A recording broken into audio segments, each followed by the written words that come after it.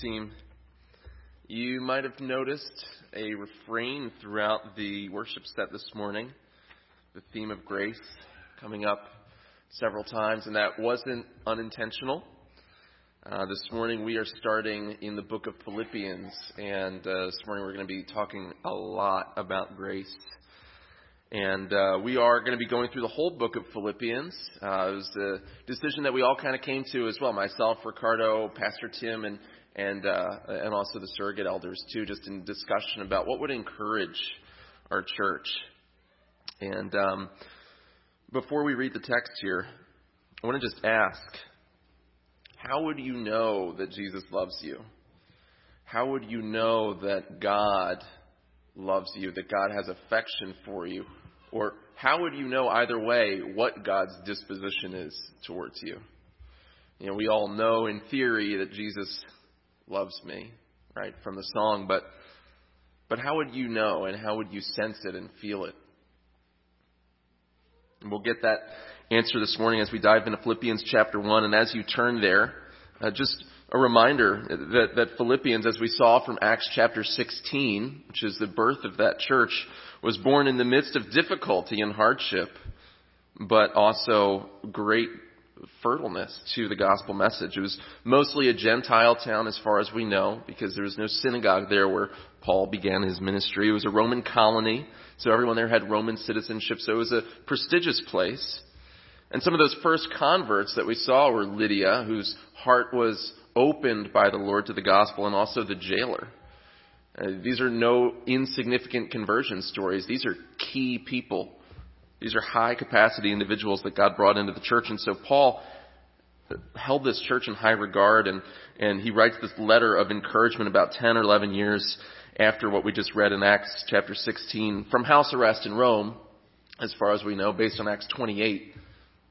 And we receive encouragement as well, as it was his goal to give encouragement to the church in Philippi. So we're going to read the first 11 verses. Encourage you to stand as we read God's word. If you're not able to, or if you have a kid on your lap, that's fine, but I think it's good to practice. Let's stand and read Philippians chapter 1. Paul and Timothy, servants of Christ Jesus, to all the saints in Christ Jesus who are at Philippi with the overseers and deacons. Grace to you and peace from God our Father and the Lord Jesus Christ. I thank my God in all my remembrance of you, always in every prayer of mine, for you all, making my prayer with joy, because of your partnership in the gospel from the first day until now. And I am sure of this, that he who began a good work in you will bring it to completion at the day of Jesus Christ. It is right for me to feel this way about you all, because I hold you in my heart. For you are all partakers with me of grace, both in my imprisonment and in the defense and confirmation of the gospel. For God is my witness, how I yearn for you all with the affection of Christ Jesus. And it is my prayer that your love may abound more and more with knowledge and all discernment, so that you may approve what is excellent, and so be pure and blameless for the day of Christ, filled with the fruit of righteousness that comes through Jesus Christ, to the glory and praise of God.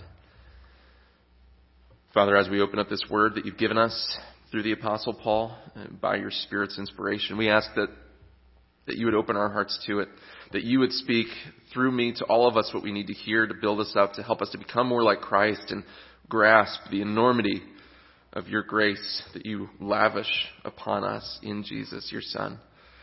Lord, please eliminate me from this pulpit, eliminate anything of me that is just my personality, or anything that I would say that it would be wrong or in error. Lord, we just pray that Christ would be glorified. We pray that your word would be spoken free of distraction. And we ask this in the name of Jesus. Amen. So just to look at the greeting real quick here. By the way, the title of the message is Grace and Peace. You see that in verse 2. He addresses them with grace and peace. And that really sets the tone, not only for this message, but really for the whole book. It's a book of encouragement.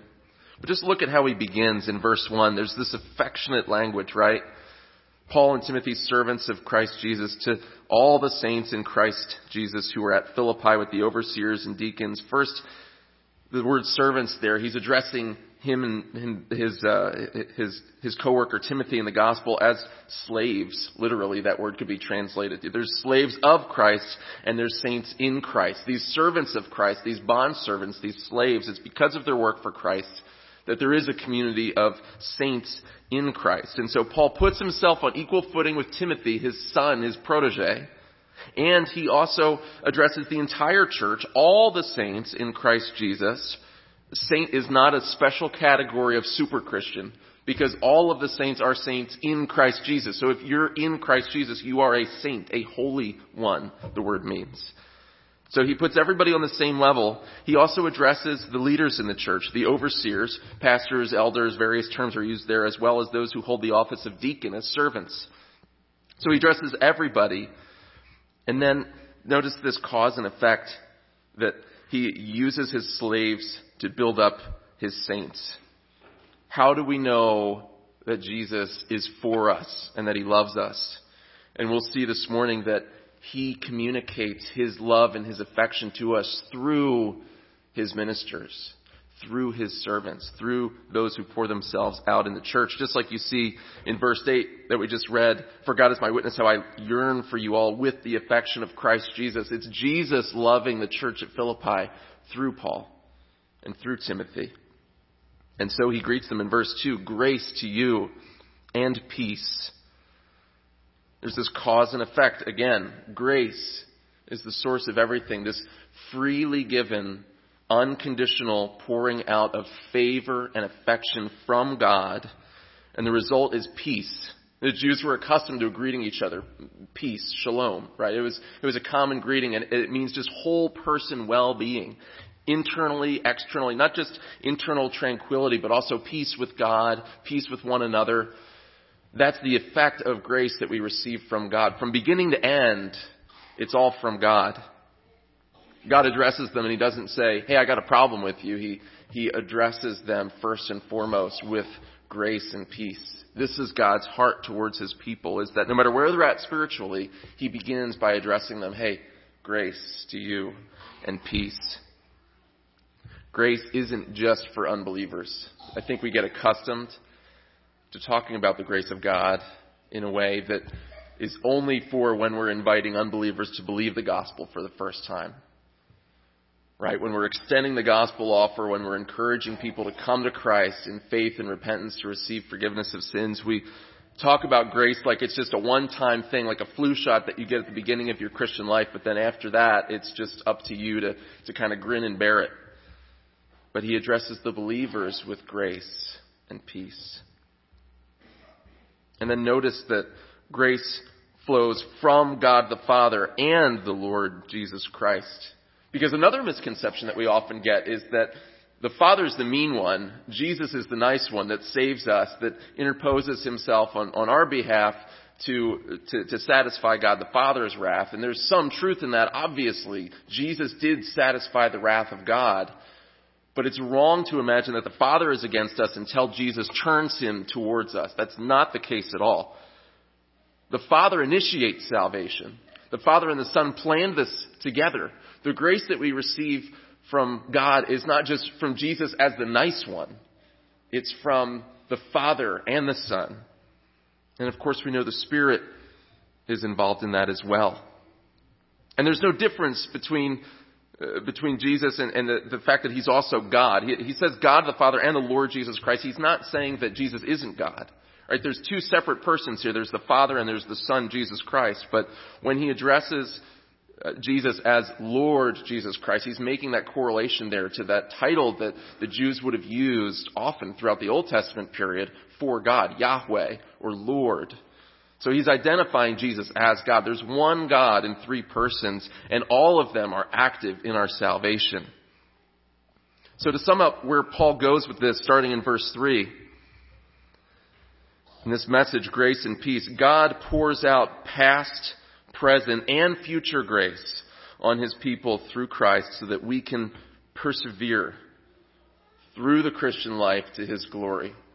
God pours out grace on us, past, present, and future, through Christ so that we persevere through the Christian life to his glory. We even see that in the last line of that song that we just read, that that we're saved by grace and grace alone, that we'll slay our sin by grace and grace alone, that we'll run the race and we'll reach the end by grace and grace alone.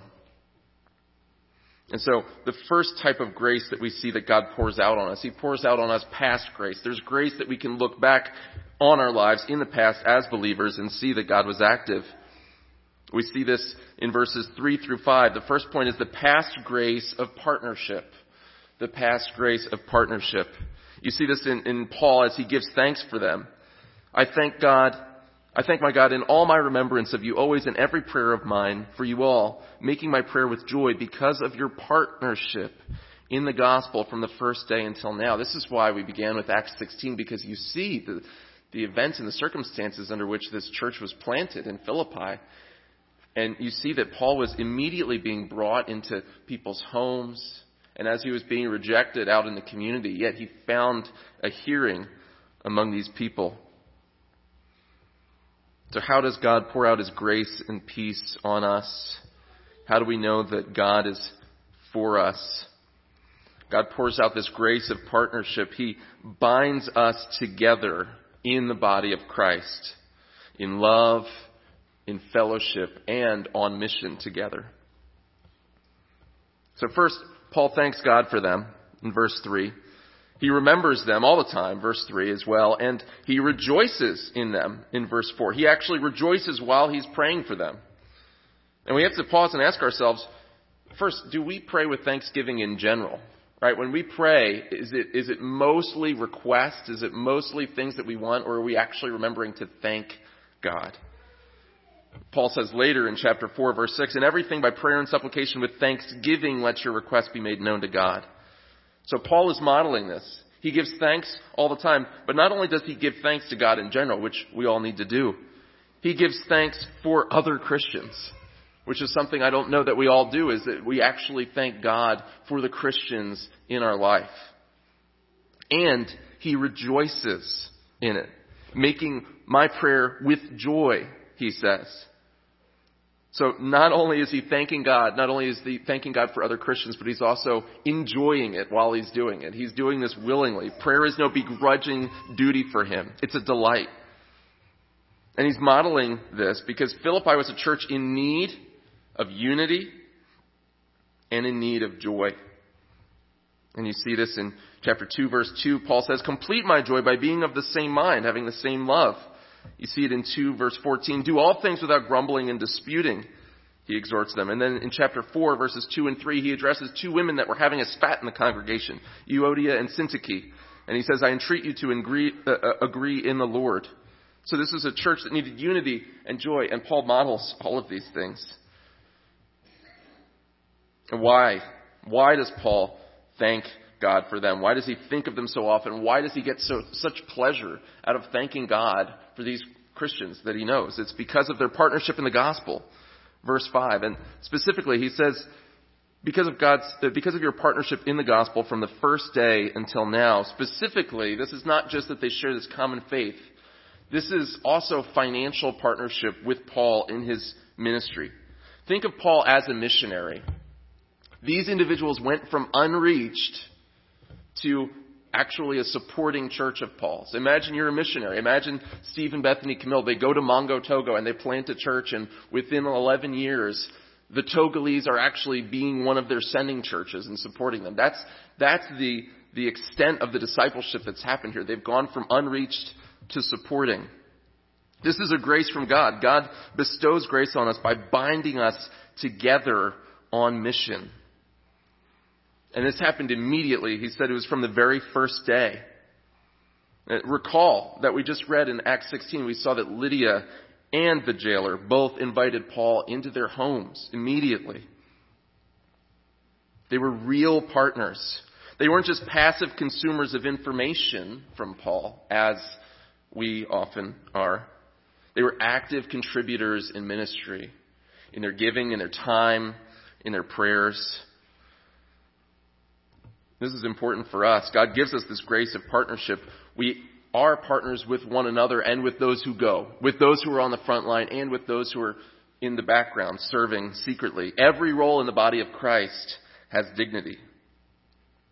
If we support those who go, 1 John 3:8 tells us that we are fellow workers for the truth. Right? You don't just have to be a goer, a missionary, a pioneer, front lines type minister of the gospel in order to be considered a worker for the truth. Jesus tells us that if you give someone like that a cup of cold water in my name, he says you won't lose your reward. You'll receive the same reward as that person. Paul regards the whole church in Philippi, you see this in chapter 4, verse 3, as true companions. The literal word there is yoke fellows. Imagine being yoked together, 2 oxen, right? You're in it together. You're in the trenches. Remember how he addressed Timothy at the beginning. Paul and Timothy, slaves of Christ Jesus. They're equals, even though Timothy is his protege. They're equals. So not everyone is a Paul. Not everyone is a Timothy, right? Not everyone is a pastor. Not everyone is an elder or a deacon. There's a variety of gifts. There's a variety of capacities and skill sets in this room. There's a variety of roles in the body of Christ. But every member plays a part in the whole. A pastor once gave an analogy recently that I heard that was really useful, is that when I go to a movie theater, right, and my eyes are watching the screen, you know, my eyes are watching on behalf of my whole body, right? My hands may or may not be doing something with popcorn, putting it in my mouth, but as far as my hands know, the room is dark. My hands aren't seeing anything, right? My elbows are in darkness. The rest of the body doesn't look like it's doing anything, but my eyes are seeing the film on behalf of my whole body. And it's the same in the body of Christ, is that we don't have all the same ministry. Yet Paul writes to these ordinary Christians, and he says, I rejoice every time I think of you guys because you're partners with me. And you're partners in the trenches of ministry. There are no lone gunslingers in the mission of God. At least there shouldn't be. We have to acknowledge our interdependence on each other. And we should recognize this as the basis of our fellowship. Fellowship meals are awesome. As a Baptist, I love a potluck as much as anybody else. But that's not the basis of our fellowship. The basis of our fellowship is our shared faith, but it's also our mission together. Many times when we're lacking in solidarity together as the body of Christ, it's because we need to reignite our mission with one another, because we don't have much in common from a natural human standpoint, socioeconomically, culturally, right? There's such a mixture of people in the body of Christ, not even just in this room, but look at any church that's faithful. We don't have much in common from a human standpoint. But we need a combat mentality to bind us together, not a comfort mentality. If you've spent any time in or around military people, you understand that there's a unity, there's a brotherhood, there's a fraternal aspect to that community where you have your buddies back in the foxhole, right? You might have a disagreement and you'll sort that out, but in the thick of the battle, you have each other's back, period. And that's this grace of partnership that God has poured out on us by engrafting us into the body of Christ. Our mission is what unites us in these foxholes of life. And so if you've been coming here and just gathering, slipping in and out, you are missing out on this enormous grace of partnership and fellowship that God gives to His saints. Join a life group. There's a couple of them. Become a member. Don't just gather, but connect and serve. Be a part of what God is doing here. So God gives us this grace of partners in ministry. And He even counts us as partners in the ministry of those who go and take the greatest risks for the kingdom, which I think is just cool. But that's not the only gift that He gives. That's past grace. There's also this present grace that He talks about starting in verse 6, verses 6 through 8. And I am sure of this, that He who began a good work in you will bring it to completion at the day of Jesus Christ. It is right for me to feel this way about you all because I hold you in my heart, for you are all partakers with me of grace. Again, there's that partnership language again, both in my imprisonment and in the defense and confirmation of the gospel. So they stood by Paul even when he was being persecuted and resisted for the gospel. They could have left him, but they didn't. For God is my witness how I yearn for you all with the affection of Christ Jesus. But I want to focus in particular on verse 8. There's also this present grace of perseverance that God outpours on us. This present grace of perseverance. So God's grace is what binds us together as a body on mission in love and fellowship. God's grace is also what begins with election in eternity past, God's choice of whom he would save. It enters into history in Christ 2,000 years ago. The grace of God grabbed you at your conversion. There was a moment in your life, if you're a true follower of Christ, that he grabbed a hold of your life and your heart.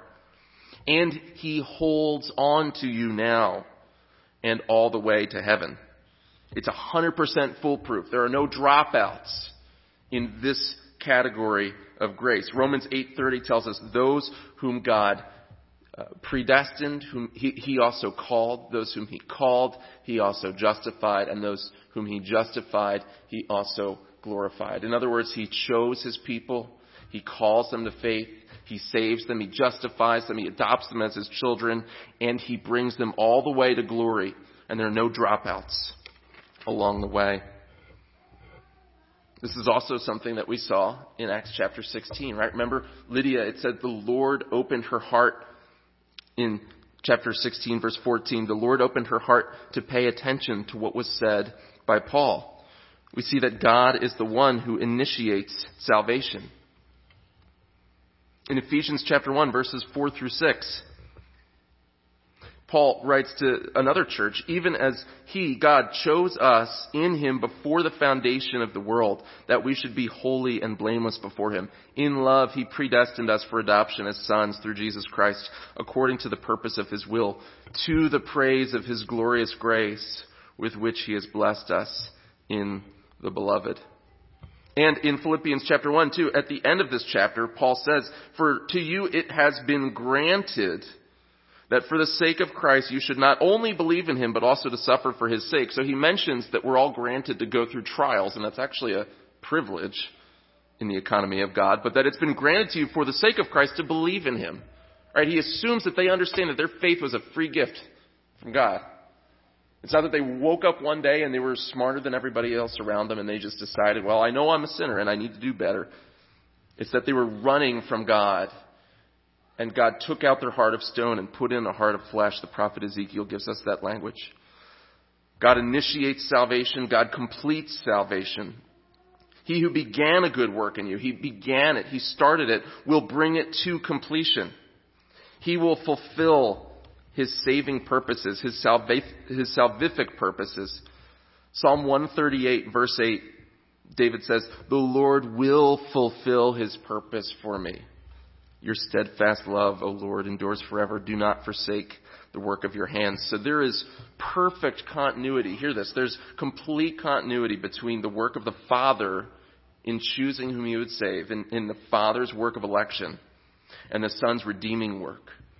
And no one is lost along the way. Jesus saves everyone whom the Father chose. He doesn't miss anybody. John chapter 6 unpacks this beautifully. Feel free to turn there, but I'll read John chapter 6, verses 38 through 39. Jesus says, all that the Father gives me will come to me, and whoever comes to me I will never cast out. For I've come down from heaven, not only to do my own will, but the will of him who sent me. And this is the will of him who sent me, that I should lose nothing of all that he has given me, but raise it up on the last day. Verse 44, he says, no one can come to me unless the Father who sent me draws him, and I will raise him up on the last day. You have this language that Jesus knows who God's people are, and he holds on to them, and no one can grab them, no one can unsave them, and they can't hop out of God's hand either. John chapter 10, verse 27 through 30, my sheep hear my voice, and I know them, and they follow me. I give them eternal life, and they will never perish, and no one will snatch them out of my hand. My Father who has given them to me is greater than all, and no one is able to snatch them out of the Father's hand. To be held in the hand of Jesus is to be held in the hand of the Father. And he says, I and the Father are one. So this is the doctrine that historically has been called perseverance of the saints. This is the fact that all who are truly chosen by God will endure to the end in their faith in Christ. This is not the same thing necessarily as what we often use, this catchphrase of once saved, always saved. There's some truth in that. Jesus doesn't unsave anybody. He doesn't undie for his people's sins, right? But this idea of once saved, always saved. I spent a couple years living in the South, right, in the Bible Belt, in one of the most Christianized, Baptist-y towns. And you see that people approach salvation as flu shot faith, right? You ask them, are you saved? And their response won't be yes or no. It'll be, I done did that. Words I've actually heard. I done did that. That means I did that. But getting saved was something that I did, and it was over, and that happened, and so now I'm good, right? It was an action that I took. God didn't initiate it. I did it. I walked down an aisle. I shook a preacher's hand. I signed my, name on a card, whatever that looked like. And so I'm good. And that's not what's being said here. Because remember, we will backslide and doubt. Nobody's denying that. Last week we looked at James chapter 5. And at the end of that chapter, it says, if anyone is wandering and you bring him back, just know that you'll save his soul from death and cover a multitude of sins, right? What's the implication? You'll wander. You'll fall away, possibly. You will backslide. It happens. You will doubt.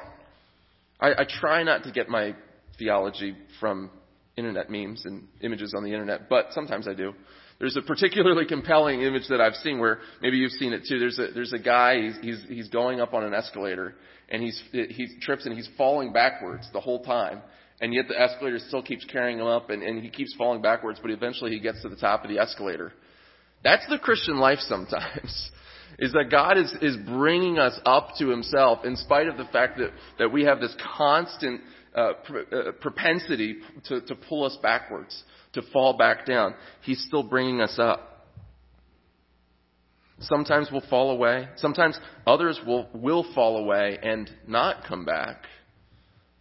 The longer you follow Jesus, the more people you can probably name off the top of your head who made a profession of faith and left the church, left Christ, and haven't come back and may not ever come back. We know that apostasy exists. It's a real thing. We're not denying that either. But 1 John 2:19 says, they went out from us, but they were not of us. For if they had been of us, they would have continued with us. But they went out from us that it might become plain that they are not of us. The idea being that if someone falls away, never to return, that they weren't truly chosen of God. That's not the kind of faith that he gives, because he gives faith that does persevere to the end. If you remember from Jesus' teaching the parable of the soils, right? The gospel seed goes out and falls on different types of soils. And sometimes it takes root in somebody's life and it grows and they follow Christ and there's this beautiful thing that happens. But we see in Mark chapter 4, there's some types of soil. Verse 16, they're the ones who are sown on rocky ground, the ones who when they hear the word immediately receive it with joy. So they look like they believe. And they have no root in themselves, but endure for a while. Then when tribulation or persecution arises on account of the word, immediately they fall away. And others are the ones sown among the thorns. They are those who hear the word, but the cares of this world and the deceitfulness of riches and the desires for other things enter in and choke the word, and it proves unfruitful. So there are a multitude of types of false faith. But that doesn't discount the fact that all who are truly chosen will endure in their faith in Christ to the end by the grace of God, not by anything in them that makes them better. And they're not just passively enduring, white-knuckling their way through the Christian life. This grace that God gives is a lifelong, active pursuit of Christ in imperfect obedience. The doctrine of the perseverance of the saints doesn't just mean that you will be passively white-knuckling your way through the Christian life.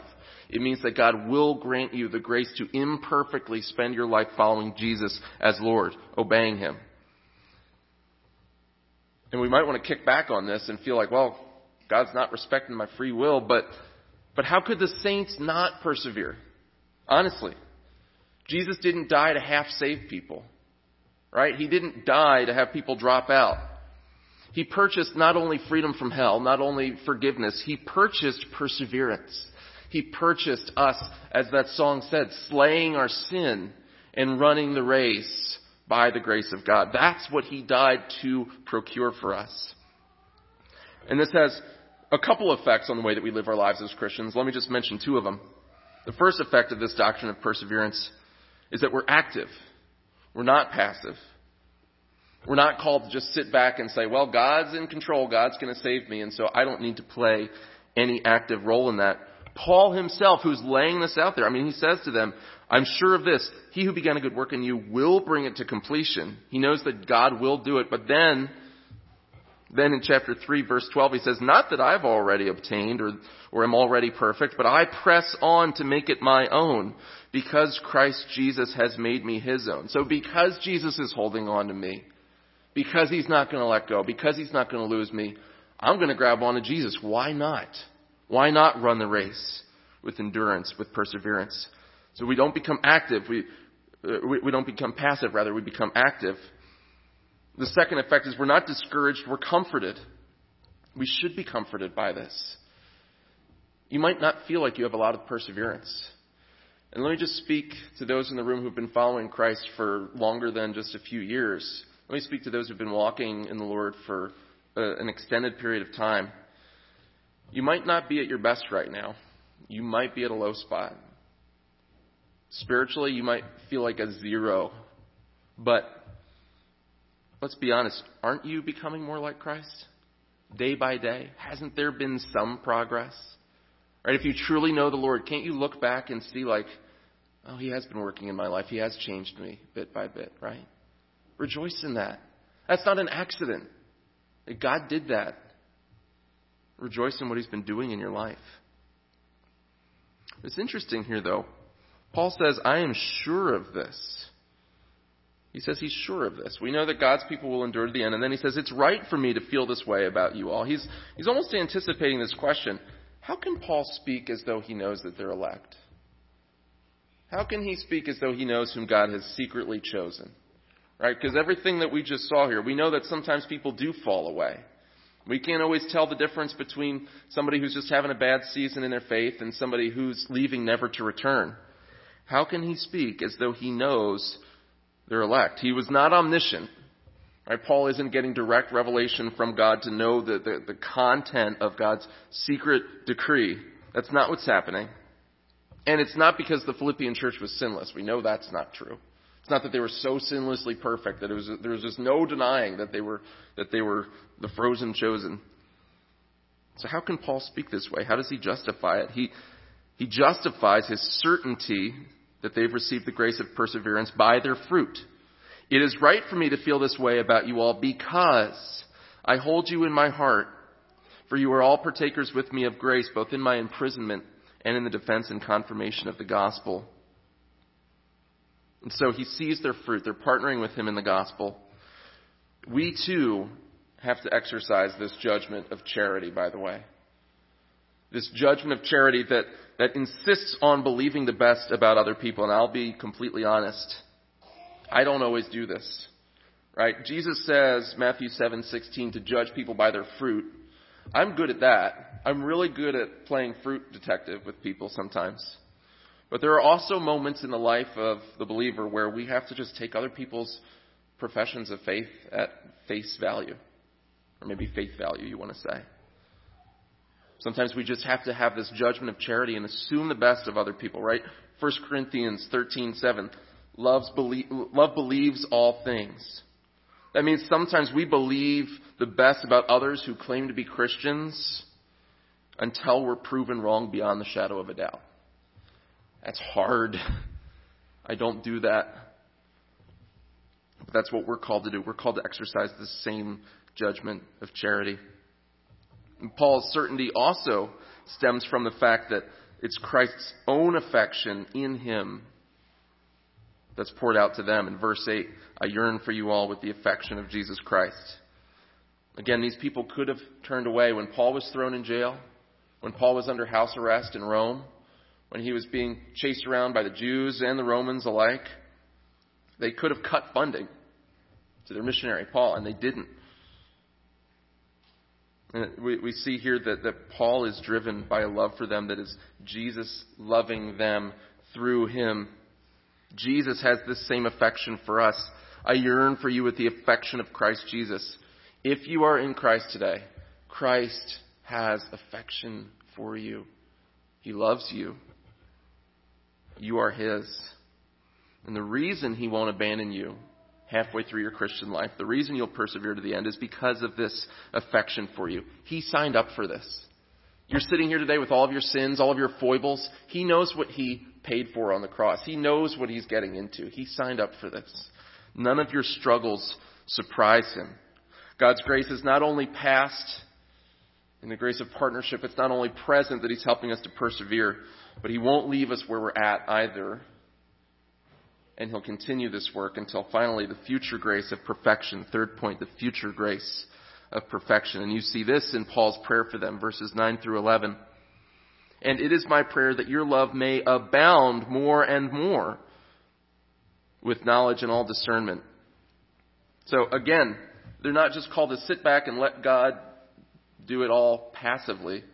He says, because I have warrant to believe that you are God's true people who will persevere to the end, I pray that you would grow. Right? First Peter says to make your calling and election sure. That's the same language here. God's grace sanctifies us through life in preparation for what? For this last day when we are presented perfect to God for His glory. This church was beloved, but it wasn't perfect. They were loved by Paul, but they still had room to grow. Right? We can all grow as well. We all have room to grow. He says, I pray that your love may abound more and more. They were already marked by love, but he prays that they would continue to grow in love with knowledge and all discernment so that you may approve what is excellent and so be pure and blameless for the day of Christ, filled with the fruit of righteousness that comes through Jesus Christ to the praise and glory of God. I just want to talk about some of these fruits that he prays for as we wind down. In verse 9, he prays for love. So I was driving in the car with my son on the way to drop him off at kindergarten earlier this week. And I asked him permission if I could share this, and he gave me permission. So I had one of those mornings where I was just, for whatever reason, I was just irritable. I was just cranky, you know. Oh, Alex, how you doing this morning? It was one of those mornings. It was a Thursday, right? So I think I was just ready to be done with the week. And so I had been, kind of short with everybody, including my son. And while we're driving in the car, I just kind of turned and I said we were at a red light. I didn't turn while we were driving, but I turned to him and I said, hey buddy, I'm sorry, I was frustrated this morning. And he says, that's okay, Dad. I forgive you. And then he says, and if I didn't, I would be keeping a record of wrongs. So he's learning 1 Corinthians 13 at his school. He's learning love keeps no record of wrongs. Well, I was convicted of that too. I was like, oh my gosh, how many people am I keeping record of wrongs about? We won't tell you what happened at school later that day because it'd be ironic. But anyway, point is that in that moment he had the moral high ground on me. And I'm reminded that I can't keep a record of wrongs either. There's a friend of mine who does a lot of work in, he's got his PhD in systematic theology. He's done a lot of work on in counseling and trauma, and he writes and talks a lot about manhood and biblical masculinity. And he's kind of sketched out his vision of what it means to be a man. But he admitted at one point, and he shared this, he said, the thing that I've left out here is kindness, is love, actually. He was interviewing someone whose name is out there a little bit. He's a writer, Justin Taylor, who remarked that we need to, especially those of us who love theology and who love all this doctrine, we need to consciously cultivate the Christian virtue of kindness. We need to consciously cultivate the Christian virtue of kindness. Very often, kindness ends up last on our priority list as those who love the Word of God. Somehow. I don't know how it happens. We can't keep record of wrongs. We need to abound more and more in love with knowledge and all discernment. Love and knowledge. Right? To walk the Christian life is to constantly be walking this knife's edge balance between truth and grace, between love and knowledge. Just like Paul in Ephesians 4 says that we need to speak the truth in love. These things go together and they're two sides of the same coin. But there's this tension to either focus completely on niceness without telling the truth or completely on being so abrasive in truth-telling that we forget to love our neighbor. We need to grow in knowledge and discernment so that we can win all the debates is not what he says. He says so that we can approve what is excellent and so be pure and blameless. Approve what is excellent. Remember that later in the letter he follows this point up. He says, finally, brothers, in 4 verse 8, whatever is true, honorable, just, pure, lovely, whatever is commendable, if there is any excellence, if there's anything worthy of praise, think about these things. He wants us to have knowledge, not just so that we can be the smartest person and have all these letters behind our name knowing the Bible, so that we can discern right from wrong, so that we can discern good from great, so that we can better love our brothers and sisters in Christ in the church. And all of this sanctification that happens day by day, little by little, sometimes one step forward, 2 steps back, all of this growth in fruit that happens in the Christian life, purchased by the blood of Christ, is not just cyclical. Your Christian life is not just a hamster wheel of spiritual activity. Thank God. It has a goal. It's heading somewhere. Blameless for the day of Christ. That's Christ's return. That's the day where in chapter 2 we hear that every knee will bow in heaven and on earth and under the earth, and every tongue confess that Jesus Christ is Lord, to the glory of God the Father. That's the day in chapter 3 verse 20 where we'll see that our citizenship is in heaven and we'll receive this Savior, Christ Jesus the Lord, who will transform our lowly body to be like His glorious body by the power that enables Him even to subject all things to Himself. That's the day that we're being gradually set apart for, progressively sanctified for. There's this future grace of perfection that we'll receive when He appears. Christ is our reward. He is our prize. He is the goal at the end of the race. And so we want to be found fruitful and ready for Him and persevering and growing in our faith. We want to do what He says in verse 27. We want to let our manner of life be worthy of the gospel of Christ. When He returns, I want Him to like what He sees in me. Not that I'm earning my salvation, but I want to be worthy of what He's giving me freely. And the last point here is just that notice the purpose of all of this grace, the future grace, the present grace, the past grace, all the grace and peace poured out from God the Father through Jesus Christ the Son. Why? Why does God give us this grace of partnership, perseverance, future perfection? Verse 11, to the glory and praise of God. The reason salvation and all of its effects are free gifts from God that we receive passively and benefit from is because God gets all the credit. God is the one receiving all of the glory. Not only in the moment that I was saved, but also in my daily persevering walk of faith with Him, up until the day that I see Him.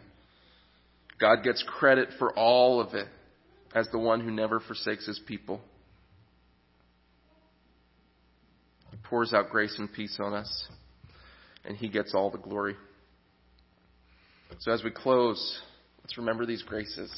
Let's ask for more of them. More of this grace of partnership. So that we can experience love and unity while we're in the trenches together, on mission. Not just playing church, but being on mission together. And we'll experience that grace of partnership. Let's pray for more perseverance in faith so that we don't give up. So that we continue to follow Christ. We continue to cling on to this gospel that we know saves us. And let's pursue fruit. Let's slay our sin by grace and grace alone.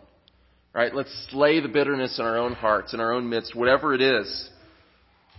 Knowing that it's all of grace. We can only do these things by grace. We can do nothing apart from Him. And it's all for His glory, so that He gets credit at the end of the day. We're going into a time of communion this morning.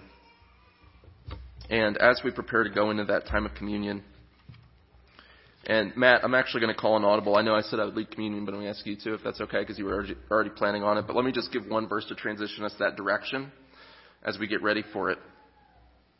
Is that in this message we're seeing that there's grace past, present, and future. And as we come to the Lord's table, there's also grace in the past that we look back on, and grace that's future. The Lord's table is a timeless piece of furniture. Because in 1 Corinthians 11:26, Paul says, "For as often as you eat this bread and drink the cup, you proclaim the Lord's death until he comes." So as we partake in this present moment of time, if you're a follower of Christ, if you confess faith in Christ, as you partake of the elements, remember that we're looking back on the grace that we received. We're also looking forward to the grace that's in store. And we're enjoying this gracious celebration even now. Father, thank you for your word. Thank you for the grace that you pour out on us. We don't deserve it. And we pray that you would make this a sweet time of fellowship and communion as we proclaim your work in the past. We look forward to perfection in the future with you. And we celebrate in the present. We ask this in Christ's name. Amen.